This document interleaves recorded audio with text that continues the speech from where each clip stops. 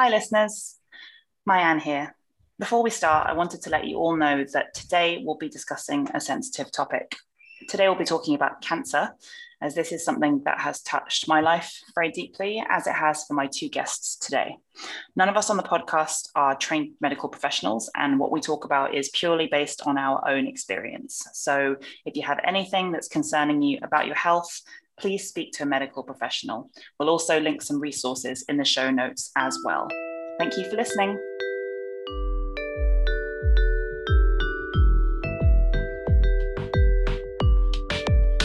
But where are you from?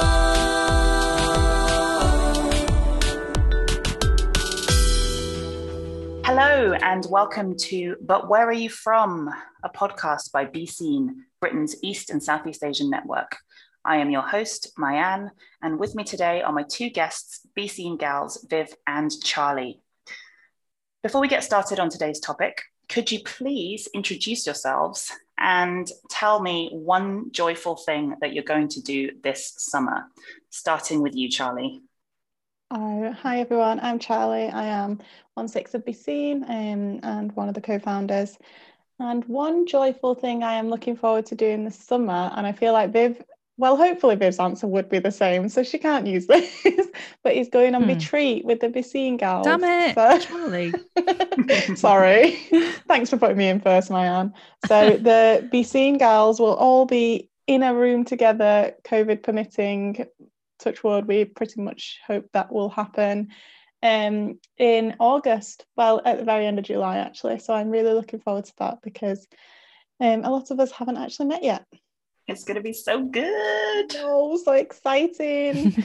Viv, you're not allowed to use the same answer. Damn you. Over to you, Viv.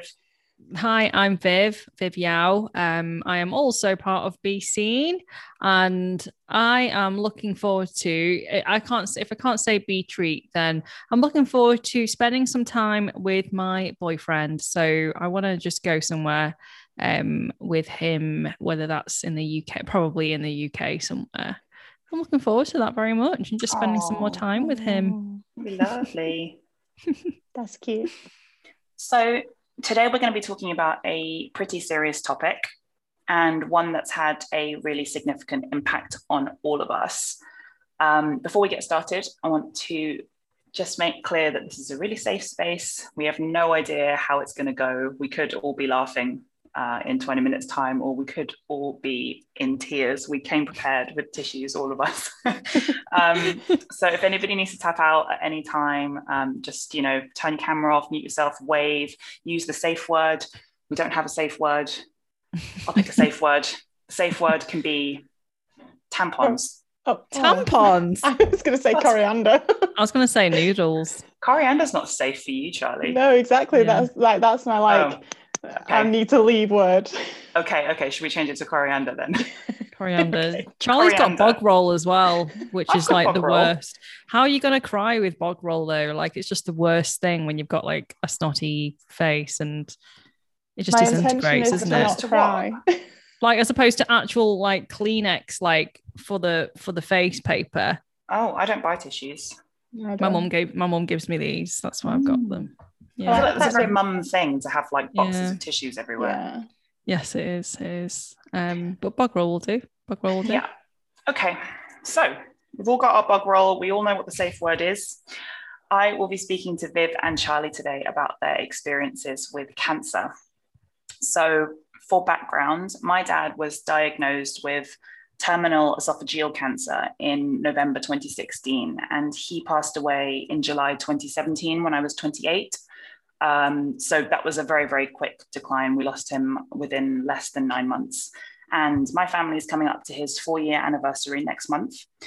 Now, I don't really talk about my dad much to anyone, as I haven't quite been ready for it. But hearing you, Charlie and Viv, talk about your experiences has really emboldened me. So today I am here to chat to you both about your experiences with the C word. And the C word isn't cunt, because Jamie already broke that. I think he became the first person to say that word on the podcast last week. So you just wanted to be the second. Exactly. We are Cunt. nothing I'm the if third. not. We are nothing if not a competitive couple. So, Charlie, I'm going to go to you first. Can you tell us a bit about your experience with cancer? Yeah, so I was one of the very fortunate people in the world that didn't really have that much first-hand experience of cancer up until about 4 years ago. So 4 years ago, I was 25, loving life, living my best life, was in a new job. Actually, it wasn't even that new. I was in a job, a good job, kind of thriving in my career. And then I found a small lump in my right breast, and I went to the doctor about it, and I thought it'd be nothing. I thought I would just get dismissed. I had a couple of friends who'd had things checked out previously. They were told, you know, it was nothing to worry about, etc. But my doctor referred me to Wythenshawe Nightingale Centre, which is a specialist breast cancer hospital, just to have it checked out. And on the 13th of March 2017, I was told that I had breast cancer at the age of 25. So in my head, I was the youngest Chinese person in the UK to be diagnosed with breast cancer that year, which I know is not a very good claim to fame, but I'll have it anyway because I'm competitive too. So that's what I tell everyone. And then after that, I kind of underwent 7 months of active treatment. So I had, as part of that, 3 major surgical procedures, 6 cycles of chemotherapy, 20 days of radiotherapy, 1 not great hospital admission, and lots of injections, tablets, steroids, etc. That's pretty much my main kind of experience of cancer now, obviously having been diagnosed myself. Wow. Thank you for sharing that with us. I mean, when you put it all into such a short space of time, it really does sound like a lot. How many days did you say? How many months of active treatment? So 7 months of active treatment, and then obviously I'm still on medication. I have a monthly injection now, and I will be for at least another 6 years, so 10 years in total. I'll be on a kind of hormone treatment. Can I ask a question about the boobs? Of course. Because you know they always say boobs. Check your boobs, and it's you know it's and I do check mine, but sometimes I'm like, am I doing it right? I mean, you know, sometimes you're like, is that just part of my boob, or is it? I mean, is it quite obvious when you find a lump? So there's no right or wrong way to check them to start with. Any kind of way you're feeling them, you don't have to do it. You can get a partner to do it. And what you should be looking out for is anything that is a prolonged change. So obviously, as you're checking, you should be looking for anything abnormal. So as you go through different cycles of your hormones, etc., your boobs can change, and your breast tissue can change. And we should call it breast tissue because it is also for males. So your breast tissue can change throughout the month. So you should be looking for anything that has changed and then stays that way. So it could be kind of some dimpling, some abnormal discharge, any lump that doesn't go away. It is quite normal to kind of get different densities in your breast tissue as you're going through the month, but anything that kind of is noticeable and stays, you should kind of report to your GP. So they generally say anything that doesn't go away after 2 weeks, because obviously you've kind of been through a bit of a cycle then. But there is no right or wrong way to check your breast tissue. Any kind of way you want to do it, get inventive, it's fine. And yeah, just anything that's abnormal for you. So you will know personally what is normal for you. For me, it was very obvious when I felt it. It felt like a little pebble in my boob, so it was quite hard, but that isn't always the case, so that's not necessarily something to look out for. But for me, it did feel obvious. You know, I could feel it there. I had never noticed it before, and it didn't go away after a few days. So I kind of made an appointment on the day I found it, but the appointment wasn't for like 5 days, and I thought actually it's probably going to have gone by then and I'll just cancel the appointment. But when it hadn't gone, I obviously still went along to the doctor, and he also felt it too. So he said, you know, I can feel something there, not sure what it is, best just to get it looked at further by a specialist. So bottom line, people with boobs, feel yourselves up regularly. Yeah. My ex-boyfriend actually found a lump. He found a boob. Well done, boyfriend. Took him a while, but you'd hope. You'd hope. Bit of rummaging.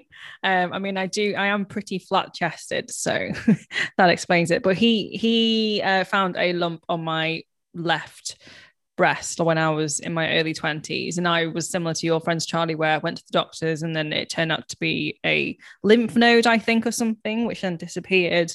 But that just reminded me of that time and how, like, you know, going through that procedure and how quick actually the NHS were to refer me to different people and stuff and get me checked out. Got to thank the NHS for that, because they were really on it straight away, especially with young women. Yeah, I think they have a 2-week period where you have to be seen. So once you kind of get referred, you have to be seen within those 2 weeks, just in case. That's good. I didn't know that. Yeah, I didn't know that. Viv, can you tell us a little bit about your experience?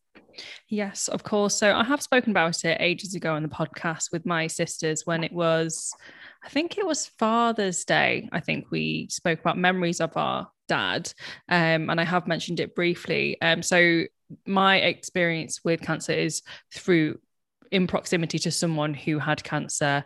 My dad was diagnosed when he was in his late 40s. And weirdly enough, I don't remember the name of the cancer. It's one of those things where I continually have to ask my sisters and my mum, because I kind of have just, like, I guess, suppressed that memory so much that I just can't retain what that name is. But it's a rare type of cancer. And I found out when I was 16, after actually my dad was working at the takeaway. My mum told me. I remember my cousins being around at the time as well. And then pretty much straight away, my parents went to the US. The first day, me and my sister started college and my older sister started university. And they went to the US to get treatment because they were referred to a Chinese doctor, which I think was a big thing for them in terms of the language and that recommendation from another Chinese person. And so we were kind of left to our own devices pretty much for an entire year, where we had to essentially run the household, we had lots of help with the takeaway at the time, thank God, with our family, but just like go to school and whatnot and just live a normal also life. And I just remember, like, me and my sisters trying to do the weekly shop, and we all dealt with it in very different ways. And like, I remember just like we were in the crisps aisle, and then my sister was like, let's get some crisps. And I was like, no, because crisps cause cancer. And like, I really went the other way with it in terms of, I guess, my approach to health and food. And like, my other sisters were like, but we need comfort food. And it was just a really confusing time. He came back eventually. There was a time when he had an operation down in the US, in Boston. It was successful, thank God. And we just check in with each other via Skype. And it was just really weird because they were just away for so long, and I kind of shut down for a while. I became a bit like stonewally with it. I almost disassociated myself to a point where I didn't feel anything. I was just numb.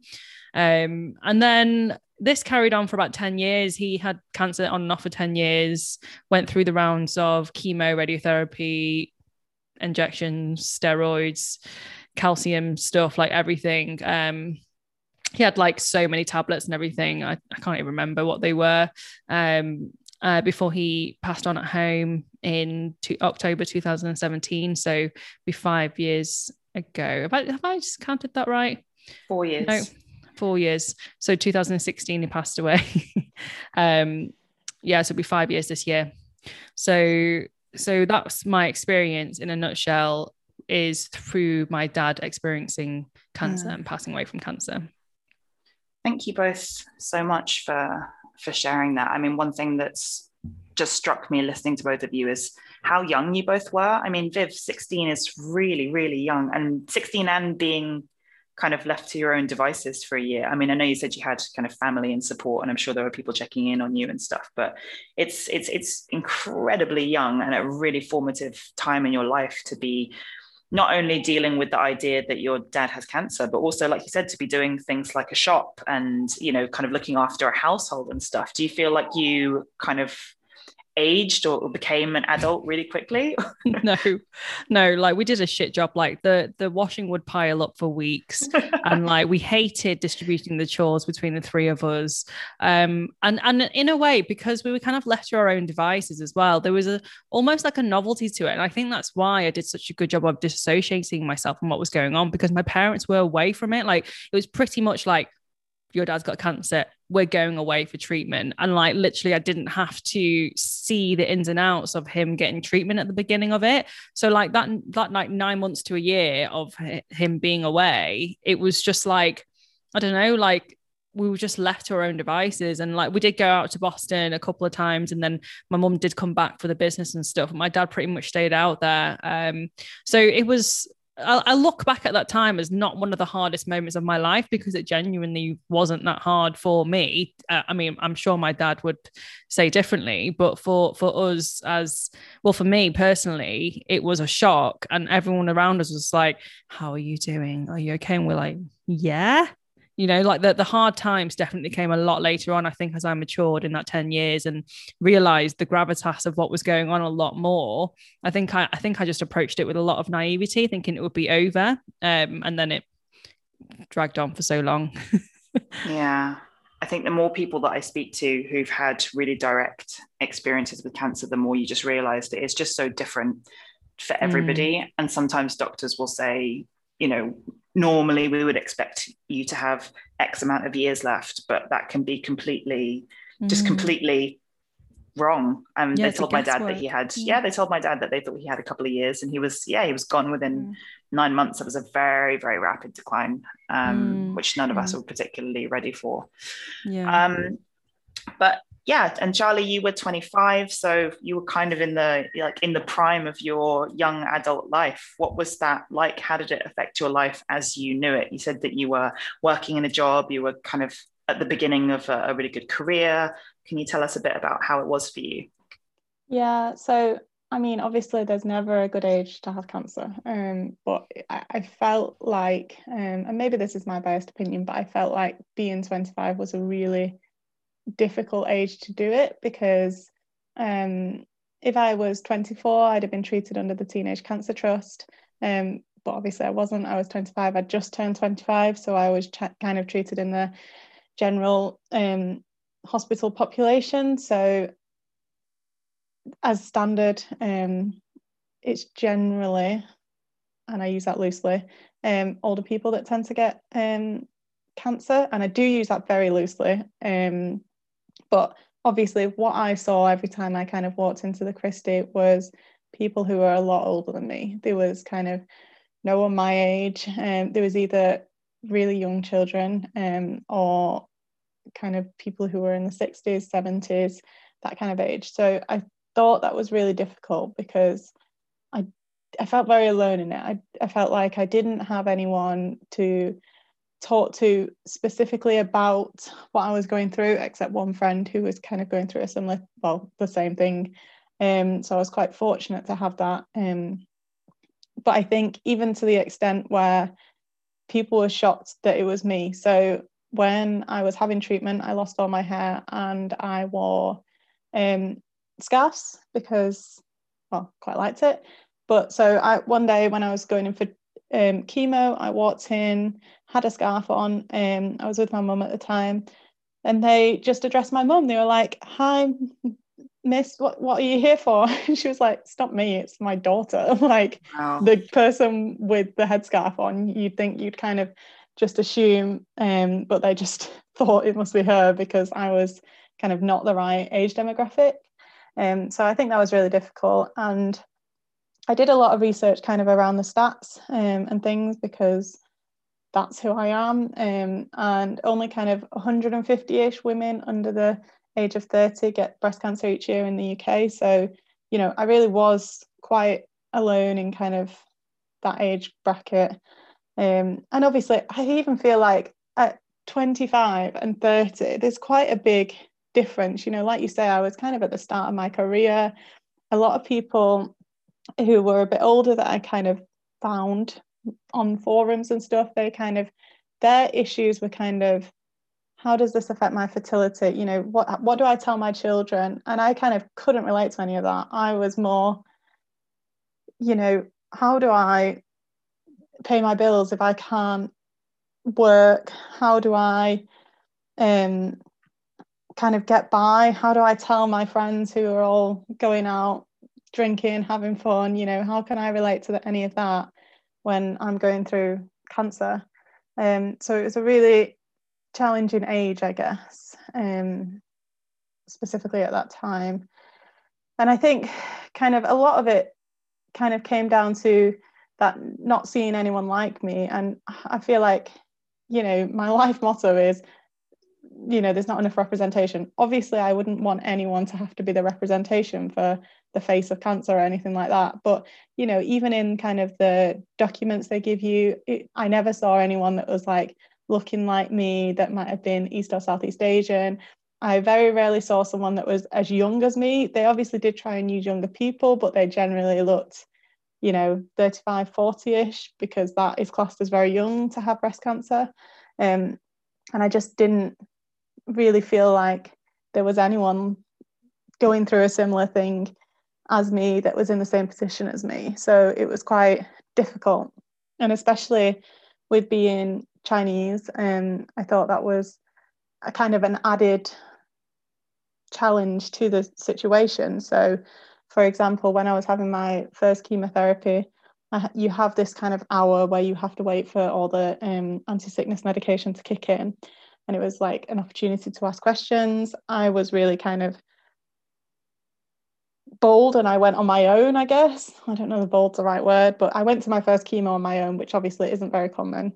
And she said, you know, do you have any questions? And I went through the usual things, and she said, okay, well, I've got some things that you kind of shouldn't do after your first chemotherapy. She reeled off some things, and then she said, there's some foods you shouldn't eat. So you shouldn't eat anything flash fried, you shouldn't eat Chinese food. And I was like, what? I am Chinese. How do I not eat Chinese food?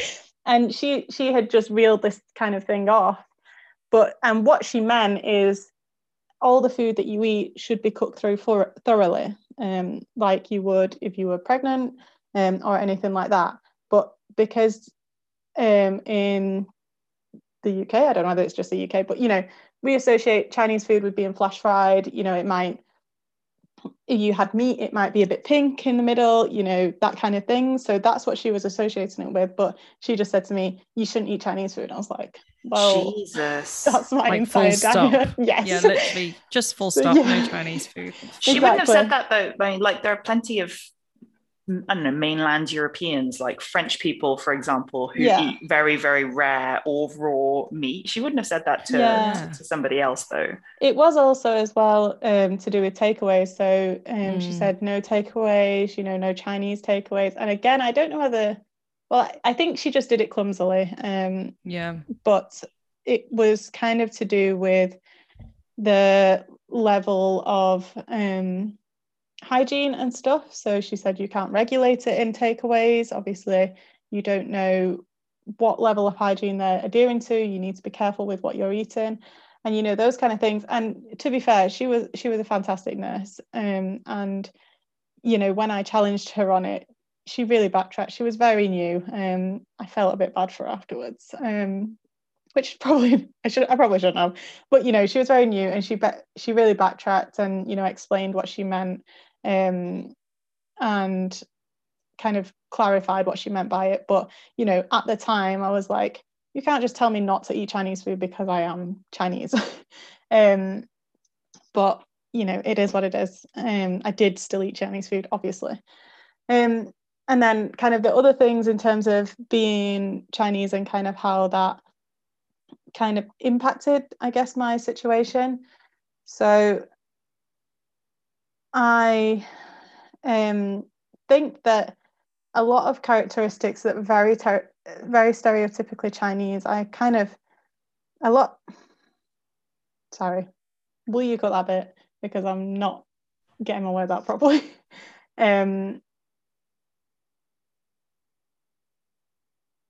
Okay, so Another kind of thing is because I was so young, I was kind of referred to genealogy clinic. Is that the right word? Kind of looking at your genes and stuff. So we kind of wanted to trace the family history because obviously being so young, they think it might be hereditary, etc. So I was sent to a genealogy clinic and they asked for my background about, who in the family has had cancer, what kind of cancer it is. For my English side, I could give them all that information. For my Chinese side, I asked my dad and he said, yeah, someone had cancer, but I don't know what it was cancer of. He was like, they say it's stomach cancer, but it doesn't actually mean it's stomach cancer. It could be anything. And so I found that really difficult because they kind of didn't have anything to go off. And at a time where I kind of wanted to blame someone else for it and not myself, it was really difficult to not kind of have that information readily available. And in the end, it didn't really matter because I kind of went into a study program anyway, and they kind of looked at my genes in comparison to, I think it's 10,000 other people, and kind of compared it like that instead, because I didn't have much background. But it was quite difficult in that sense, to kind of work out where did all this come from. Would you mind telling us a little bit about what it felt like when you were undergoing treatment? You mentioned that you lost your hair. That's a thing that people tend to really want to focus on. Like when I told people that my dad was gonna undergo treatment for cancer, immediately everyone was like, "Oh, is he gonna lose his hair?" And it's like, "Oh, is that the only thing that people want to know about?" But obviously there are lots of other side effects if you go through chemo, if you go through radiotherapy. Would you mind telling us a little bit about what that was like? Yeah, so for me, losing my hair wasn't actually the end of the world. I was kind of at a stage of my life where I'd just kind of fallen out of love with my hair. I just used to tie it up every day, just used to get in the way. I never really did anything with it. So I wasn't that bothered, strangely. And I can fully understand why it is a really big thing for a lot of people. But for me personally, it wasn't that big a deal. I really enjoyed wearing headscarves. I was really fortunate that my sister works for a very fancy designer label. So I got a lot of very fancy designer label scarves for absolutely no money.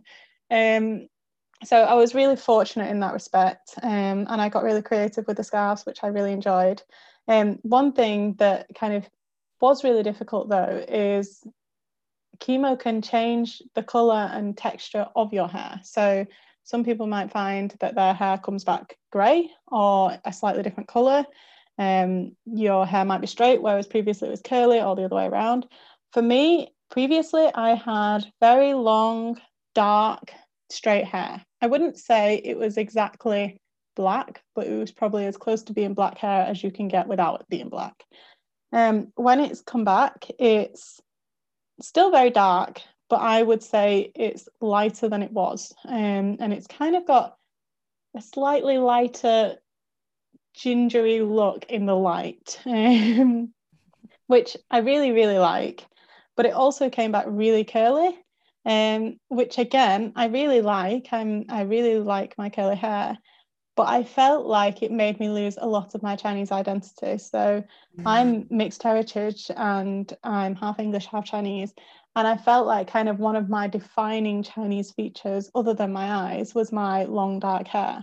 And then all of a sudden it was kind of long dark hair, but it was curly. And it felt very un-Chinese, so to speak. And I thought that was really difficult and something that I really came to terms with, because I thought people aren't going to know I'm Chinese.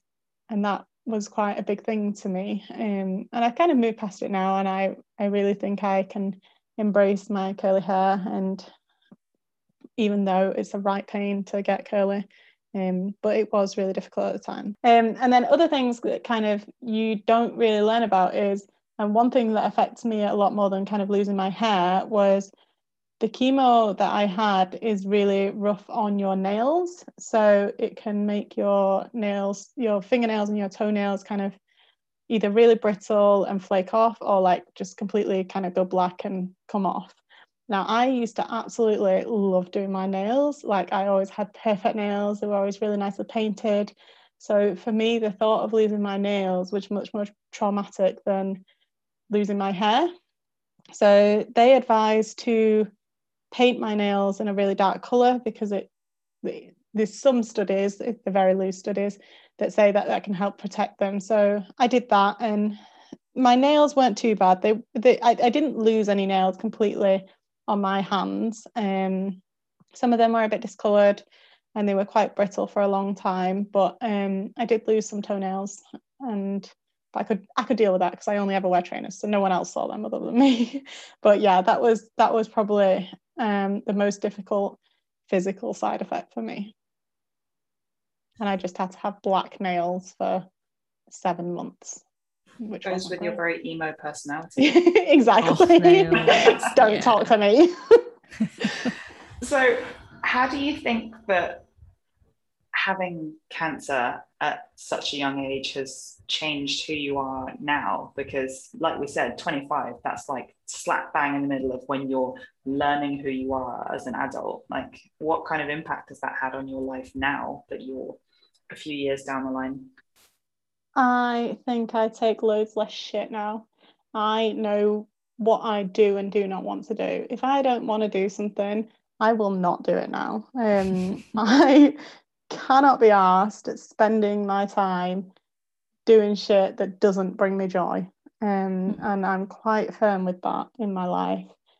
And I'm very grateful for that, because I think I was a bit of a yes man before, and I would just do what I thought other people wanted. I kind of didn't want to challenge things too much, I guess. And that job that I was in, I realised after I finished treatment that actually it wasn't bringing me as much joy as I thought it was. I thought it was great beforehand, but you know, with my new perspective on life, I decided it wasn't what I wanted. And it kind of gave me the courage to leave that job and find something new. I technically, in terms of role, took a demotion for a less stressful life, because I decided that what was the point in me being stressed all the time? I just wanted kind of an easy life. At the time, I thought I'll just take an easy life for a year, because I was on a fixed term contract for a year, but 2 years later, I'm still there. And my life's not easy if my boss is listening to this. I don't just doss off all the time,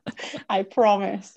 But yeah, I technically took a demotion and learned to only do things that bring me happiness in life. And I think another really important thing is, because of the chemotherapy and the kind of hormone treatments that I'm on, it means that I can't just have babies. You know, for the next at least 6 years, I am not allowed to just get pregnant, which really takes off the pressure of getting pregnant. You know, I'm at an age now where a lot of people generally would be saying, so when you're going to settle down and have a baby, or, you know, when am I going to have grandkids?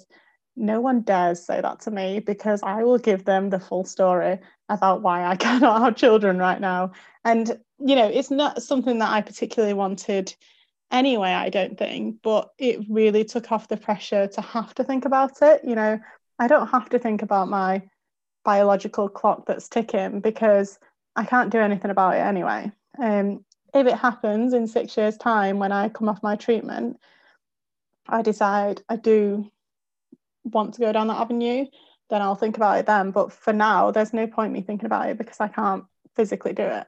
Even if I was in a relationship and I decided I wanted to now, I would have to consult with my oncologist. I would have very strong impact on kind of my treatment that I'm still on. And I think that kind of takes all the fun out of having a baby. You know, if you can't just spontaneously not spontaneously, that's not the right word, don't just spontaneously have a baby, but you know, if you have to plan it to the point of seeing your oncologist, it's kind of not as fun anymore.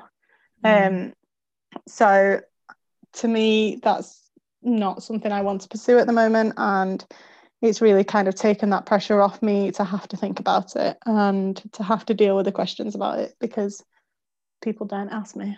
And rightly so, because you should never ask someone when they're going to have a child. No, you really shouldn't.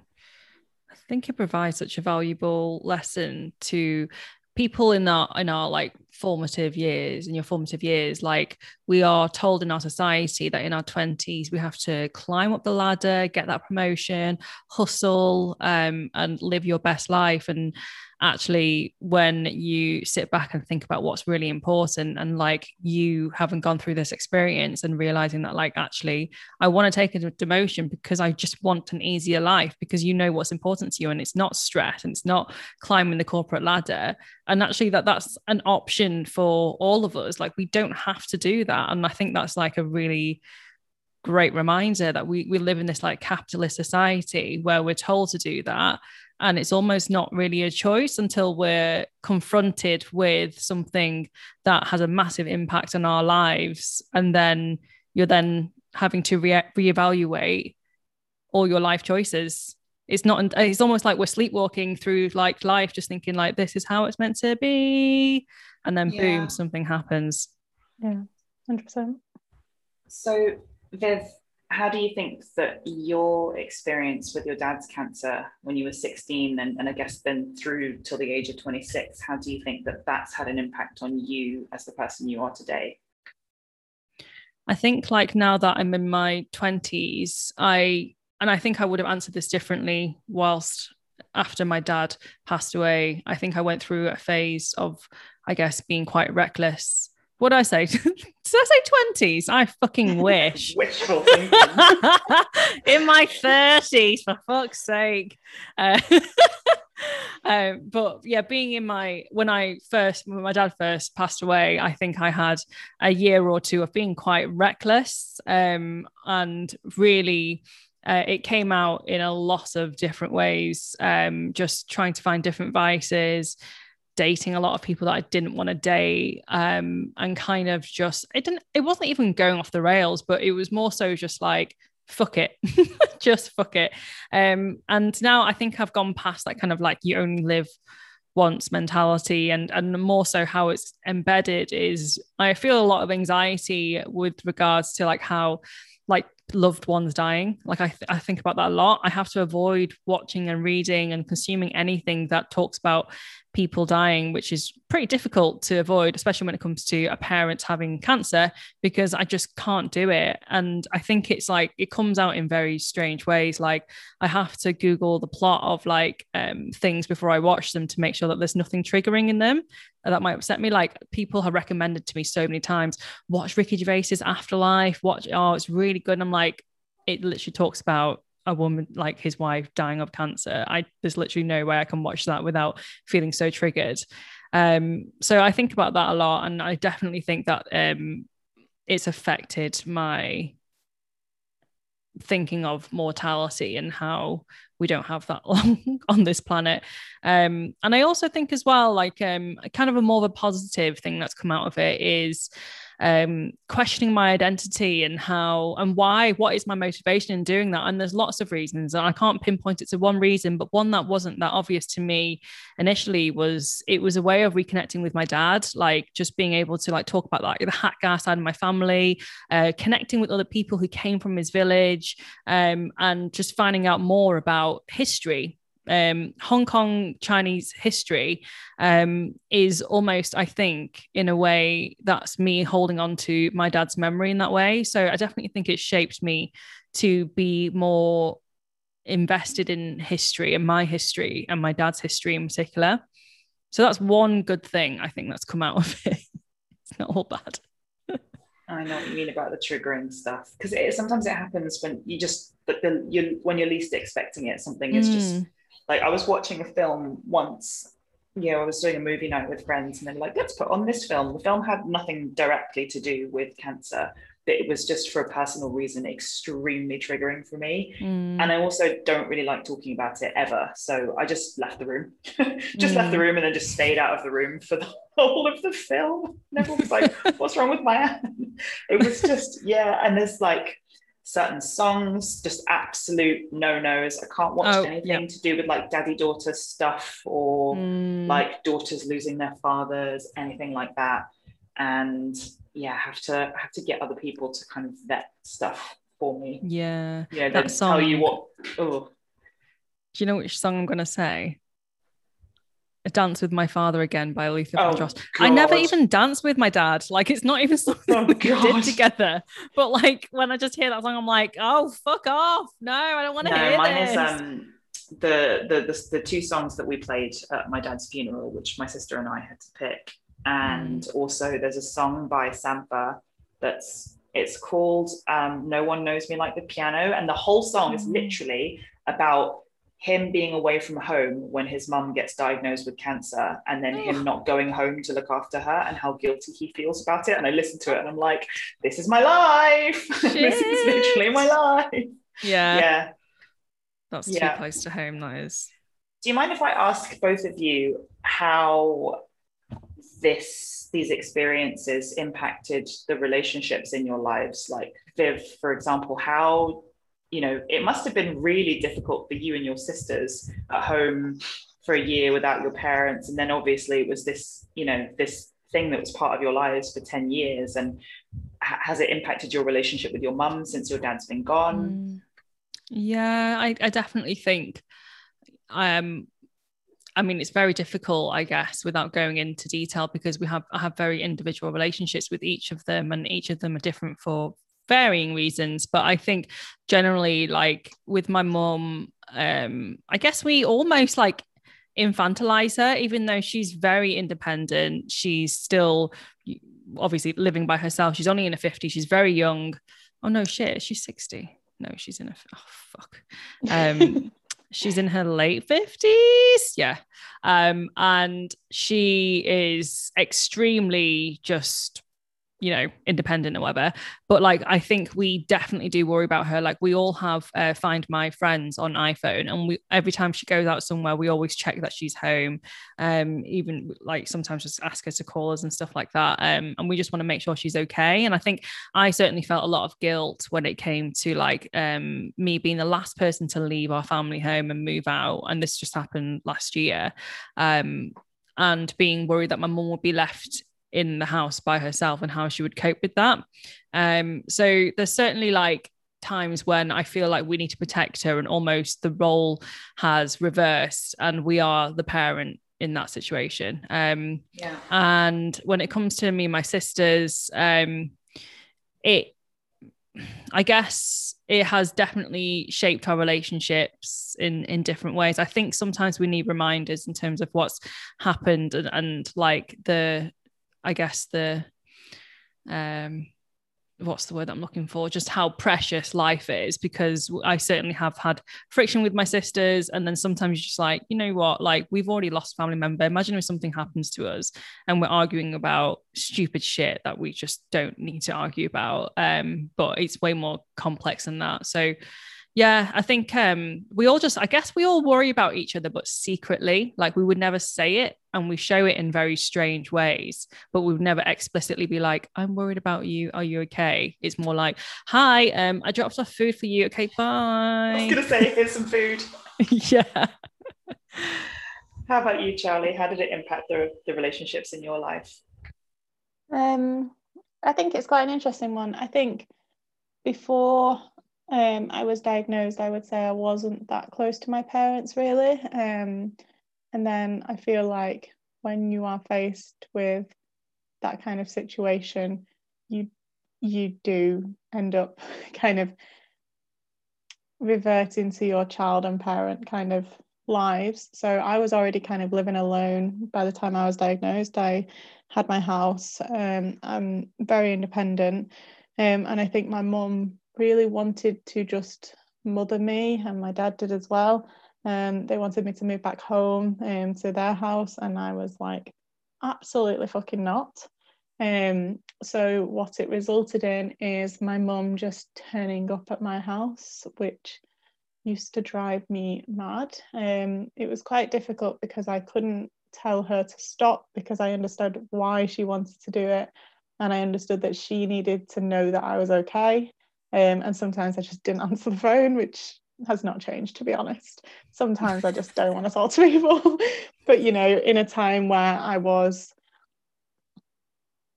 in a very difficult place, both physically and mentally.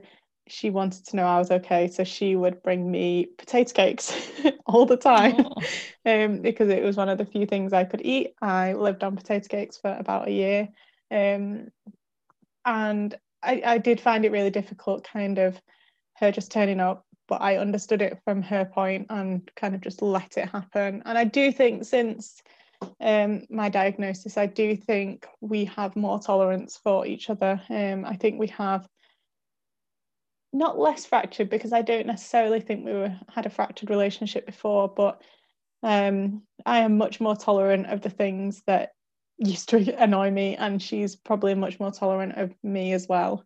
But in general, I did find that no one really knows how to deal with someone, especially when it's kind of a very out of the blue, unusual situation. No one really knows how to deal with someone who's got cancer, and I think I'm very much I want to deal with it on my own, and I shut people out, and I think people thought I was just trying to save face, had too much pride, and I actually think I just did need to deal with it on my own. But they obviously felt very helpless at the time, and it was quite difficult for them.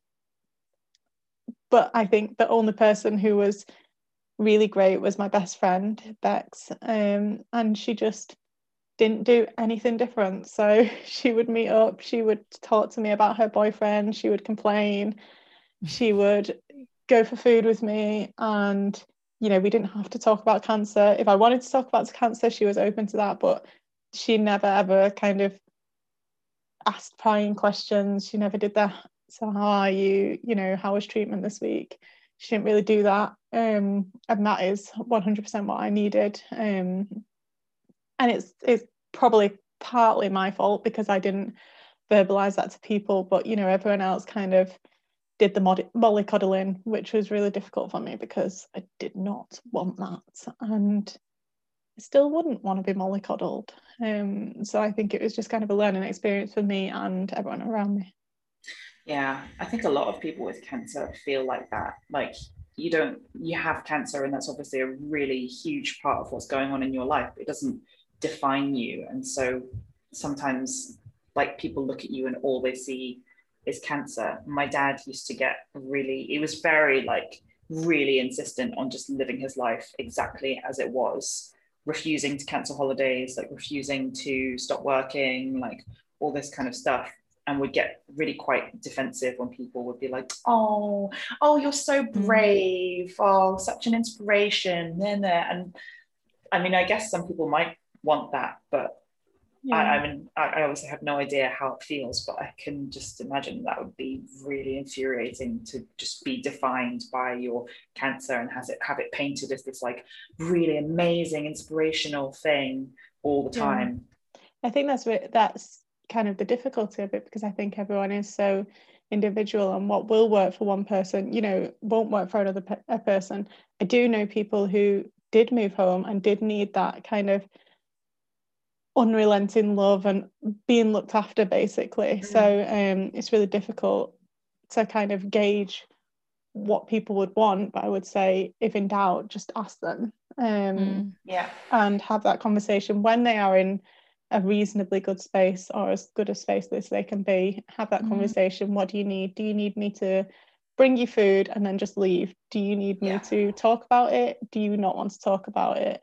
And kind of having those open discussions, I think is really helpful to everyone, basically.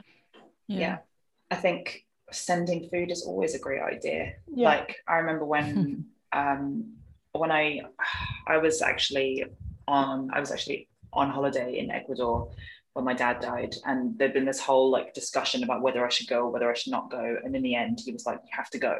If you don't go, then I'll be really mad at you. And then obviously I went, and so sod's law. But when I got back to the UK, I was in the UK for a few weeks, and I got really, really, really sick. I think my body just had a really big reaction. They thought it was malaria. They couldn't figure out what was wrong with me. It turned out it was nothing with me.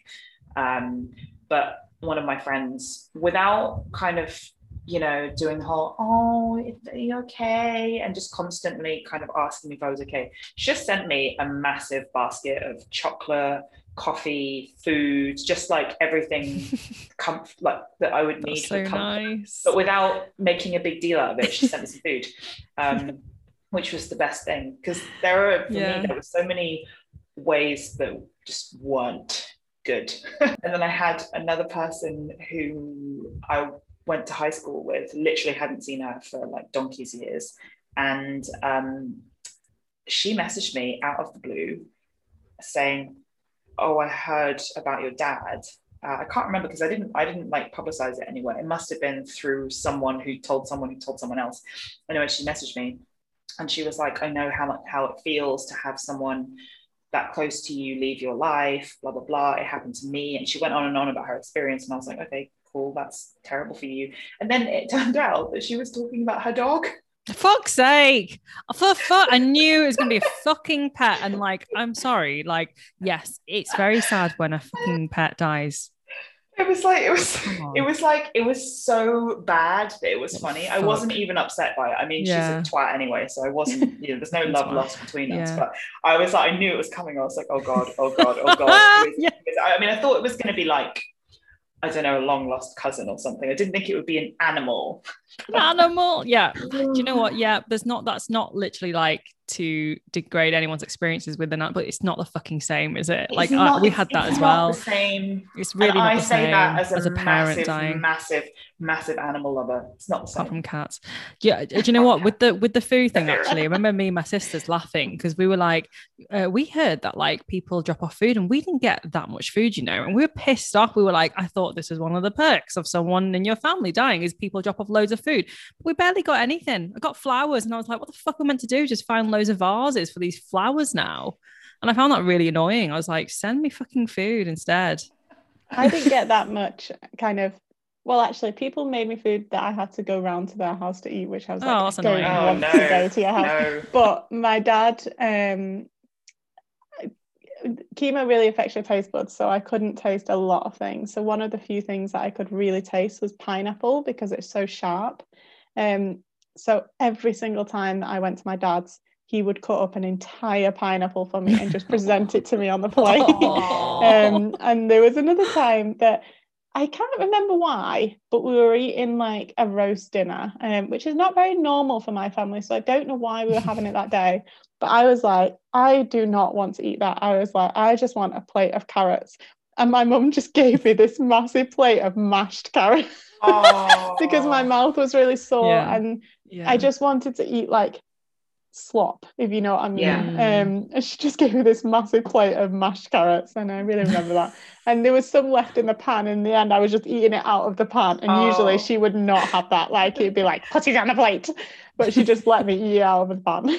Do you think that her constant delivery of potato cakes is why you seem to exist on like a 50% diet of potato waffles now? Potato cakes still make up a large proportion of my diet. I'd say I eat potato cakes pretty much every day for breakfast. Oh my God, do you? Yeah. What do you have with them? Like just butter. Yes. I need some. Lovely. But yeah, I do like potato products. And they weren't just any potato cakes. They were these really nice, expensive potato cakes from a bakery near her work. So that's why she specifically used to deliver these ones, and I still really like them to this day. All hail potato products. So to wrap up with our last question, I was wondering if either of you had anything to say to anybody who might be going through similar experiences. Charlie, what do you reckon? I mean, in terms of the practical, paint your nails black. That's a pretty big one for me. If you're going to have chemo, get some ginger biscuits in. Ginger is very good with kind of the anti-nausea properties, and also just eating small bits, light biscuits, is really good to kind of help with the sickness, etc. And then my only other kind of major thing, I guess, is for afterwards. I think you're very supported kind of from your medical team while you're going through it generally. Well, that was my experience at least. But afterwards, when you're discharged, it's kind of like you're just let out into the world. And I read kind of a lot of things. I listened to a lot of podcasts about cancer experience, etc. I kind of read a lot of different people's experience, and a lot of people were like, oh, you eventually get used to the new normal. And I was just like, okay, so when is that? How long do I have to wait till I'm used to this new normal? And I would say it took me a really long time, to the point where I would probably say it's only in this past year or so that I have kind of found myself. And I think that is largely tied to the fact my hair's longer now. I look more like myself. I have a job I'm very comfortable in. I feel like I know how to do my job. And I think the kind of overall message is go at your own pace. There's no right time to have a new normal. You might feel okay quite soon. It might take you a really long time. There's no kind of right way. And if you never reach a new normal, that's fine. Like, people tout a new normal as the be all and end all. I would say I'm not in a new normal. I would say I'm in a version of the old normal for me, but it's just different for everyone. And if you need the support, there is lots of things out there, be it medical trained professionals, therapy, friends, family. There's people out there who can help you. And also, in the last year, you've obviously made 5 new friends that you could not possibly live without, right? Yes.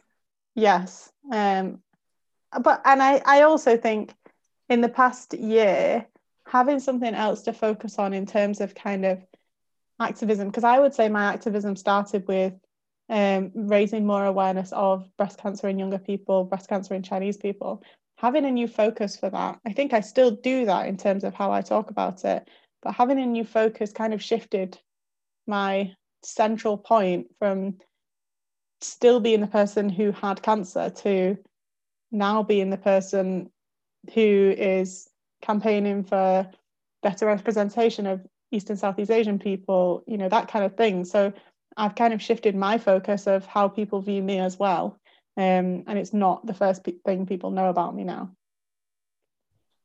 How about you, Viv? Have you got anything that you'd say to anybody who's going through a similar thing, maybe a loved one or someone close to them who has cancer? Yeah, of course. And I mean, I think I'm very aware that the people that listen to this are predominantly East and Southeast Asian. And when I've talked about my experience in the past, I've had messages from people where their parents have gone through something similar or have passed on from cancer.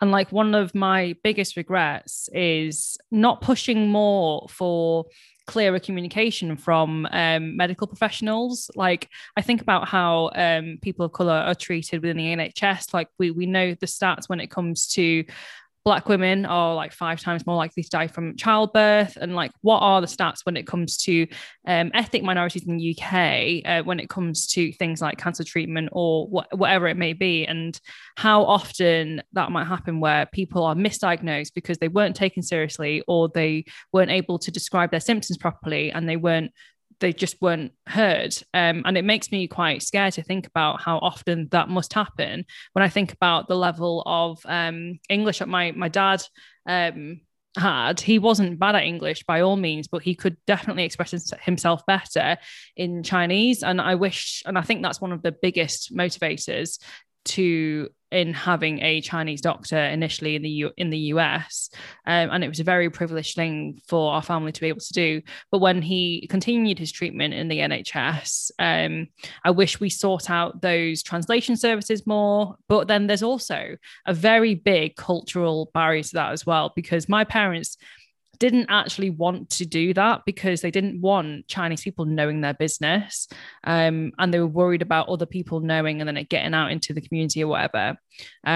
So I wish that in a way that I was there more for their appointments. And I wish that I sought out more resources for my parents to help their journey more in terms of just communicating. And then I also off the back of that as well, I do wish that I communicated more so with my entire family, not just my dad, in terms of how we were all feeling. My friend who comes from a family where her mum's a counsellor, her dad's a doctor, they talk a lot about this kind of stuff. They could express this quite openly with each other, whereas my family, we're shit with expressing how we feel about one another, how we feel about the situations at the best of times. And so we would all sweep it under the carpet. Like, I remember when my dad was told that we had 2 months to live, me and my big sister and my mum were all there, and then we just didn't talk about it, and we just went to Nando's and just ate afterwards, and we just literally didn't talk about it. It was just like, okay.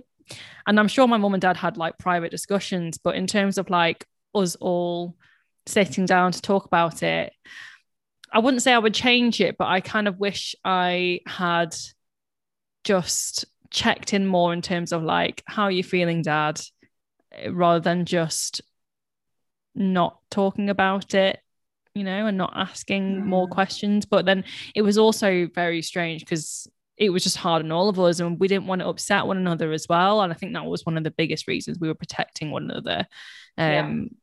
So it was a weird thing, really, of like just not talking. I completely I resonate quite a lot with the not talking thing, because we didn't do that at all. And again, like, we as a family have not communicated very well. And an added layer of that was that, like, I'm pretty sure my dad wanted to protect my mum from it as well. I mean, as much as you can protect somebody when you have terminal cancer, but really stressing the kind of positives all the time. And it's really shit, because he probably really needed someone to talk to, with whom he didn't have to be the protector and have to do the kind of shielding thing. So that is a really big regret, because and quite uncharacteristically for me, just reacted by not talking about it ever. Like, you know, you think that finding out something like that would make you call your dad more or speak more. Just like, I just wasn't really able to deal with that. So that would be a major regret. Yeah, I think as well, I kind of went through something similar. You know, a lot of the time I didn't want to talk about it, but sometimes I did want to have the conversations of, you know, I'd always grown up hearing, and I don't really know why we talked about this book before, but my dad's culture said that, you know, if your child dies, you can't go to their funeral, because you shouldn't see your child dead, basically. I remember I wanted to have the conversation. I wanted to be like, if I die, Dad, I want you to go to my funeral, and just not being able to have that conversation because it was so far removed from what we would ever talk about. And I think I have said it since, but if not, Dad, if you're listening to this, if I ever die before you, touch wood, hopefully I don't, I mean, that's a weird thing to say, I would like you to go to my funeral. And, you know, I do try and have conversations nowadays with friends and family about not necessarily death specifically, but kind of how you should prepare and what you can do in terms of kind of getting life insurance, critical illness cover. You know, if you have any kind of outgoings, even if you don't have outgoings, try and get them as soon as you can, because, for example, now I can't get critical illness cover. If I had critical illness cover before I was diagnosed, I'd have paid my mortgage off. It would have been great. But I only had life insurance because I thought, what do I need critical illness cover for? I'm 24 at the time. Like, why do I need that? And now I really wish I had kind of looked into that more, and kind of thought about those things, and even kind of the planning of my funeral. I've looked into that, getting a will, putting those things in place that kind of dictate how, if anything, touch wood, I mean, I really hope it doesn't, but if anything, touch wood, was to happen to me, so other people don't have to think about it, and also I know that my wishes are being fulfilled. Yeah, that's definitely something that I would add as well, because I found out all of this the hard way. My dad, despite knowing that he had terminal cancer, didn't make any kind of preparations, which is, I think, I'm sure at the time it's quite a hard thing to bring up with your loved ones. You don't want them to have to deal with this kind of stuff on top of dealing with the fact that you have cancer. But ultimately, it makes life a lot harder for them after you're gone. And so if you think about it from that respect, that you're actually making life easier after the thing has happened, then it might be easier to process. Because I grew up a lot when my dad died, because I now have quite a lot of financial responsibility because of that. And one positive thing that's come out of it is that I am really upfront about stuff like this, just making sure that people in my family know what to do if I die. This is what's going to happen. I think my mum, is being upfront about it as well. Is, putting aside some money to cover these costs, because that's stuff that you don't think about. And funerals are really expensive. They're also really complicated to organize if you don't have any of the information. So it might seem really morbid, like planning out the details, but like the more that you do it, the easier it is for the people you love. And I mean, I might have gone a bit too far in the wrong direction. I even have told several people what song I want to be played at my funeral. But I do think it's important that we normalize these conversations, because it's never fun to think about people you love dying or to think about you dying, but it's just so much worse not doing it. Yeah, I 100% Fuck. agree.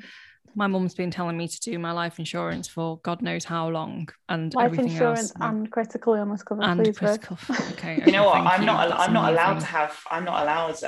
Well, not allowed. I mean, I could, but it's like ridiculous because I live in Africa. Like, insurance policies, and like, along with loads of other policies, are just so incredibly complicated. Like, you mention the word Africa, and they're like, "Oh no, you're basically living in a death trap. Can't insure you." It's so racist. It's so awful. Anyway, I think that brings us to the end of the podcast. I am so grateful to both of you for sharing your experiences today. I'm really just, very kind of humbled and happy to have been able to listen to you both talk. It's not something that we talk about a lot of stuff, but we've never dedicated a whole hour just talking about this particular thing. So thank you both for sharing. I think it's going to be a really big topic that will resonate with quite a lot of people, because cancer is one of those things that impacts it's everybody has been impacted by cancer in some way. Like, I just don't know anybody who doesn't know someone who's had cancer. So thank you very much. We will link some resources and anything that we've mentioned in the podcast. We'll link them all in the show notes. As always, please let us know what you think. You can follow us on Instagram at bsea.n and Twitter at BESEA_N. This was But Where Are You From? A podcast by BSEAM, Britain's East and Southeast Asian network. If you have appreciated what you've heard today, we would love it if you could sling us some dollar at our coffee page. That's ko-fi.com/BSEAM. And finally, if you haven't already done it, please sign our petition to have East and Southeast Asian Heritage Month recognised in the UK. Details are on our socials or on our website. Viv and Charlie, it's been an absolute pleasure. Thank you very much. And I look forward to catching up with you both next time. Can you believe we got through that whole thing without crying? I know. Can people actually send us money? Because we just fucking offloaded our emotional trauma. I can't believe none of us cried. No one used the safe word. I did shed a tear, but I didn't cry. I saw you wipe your eye. I don't even know what it was, because it wasn't a particularly emotional moment, but it's fine. I got through it and it's done. I don't know that anything I said made sense though, but good luck with that, Izzy. It is. Right.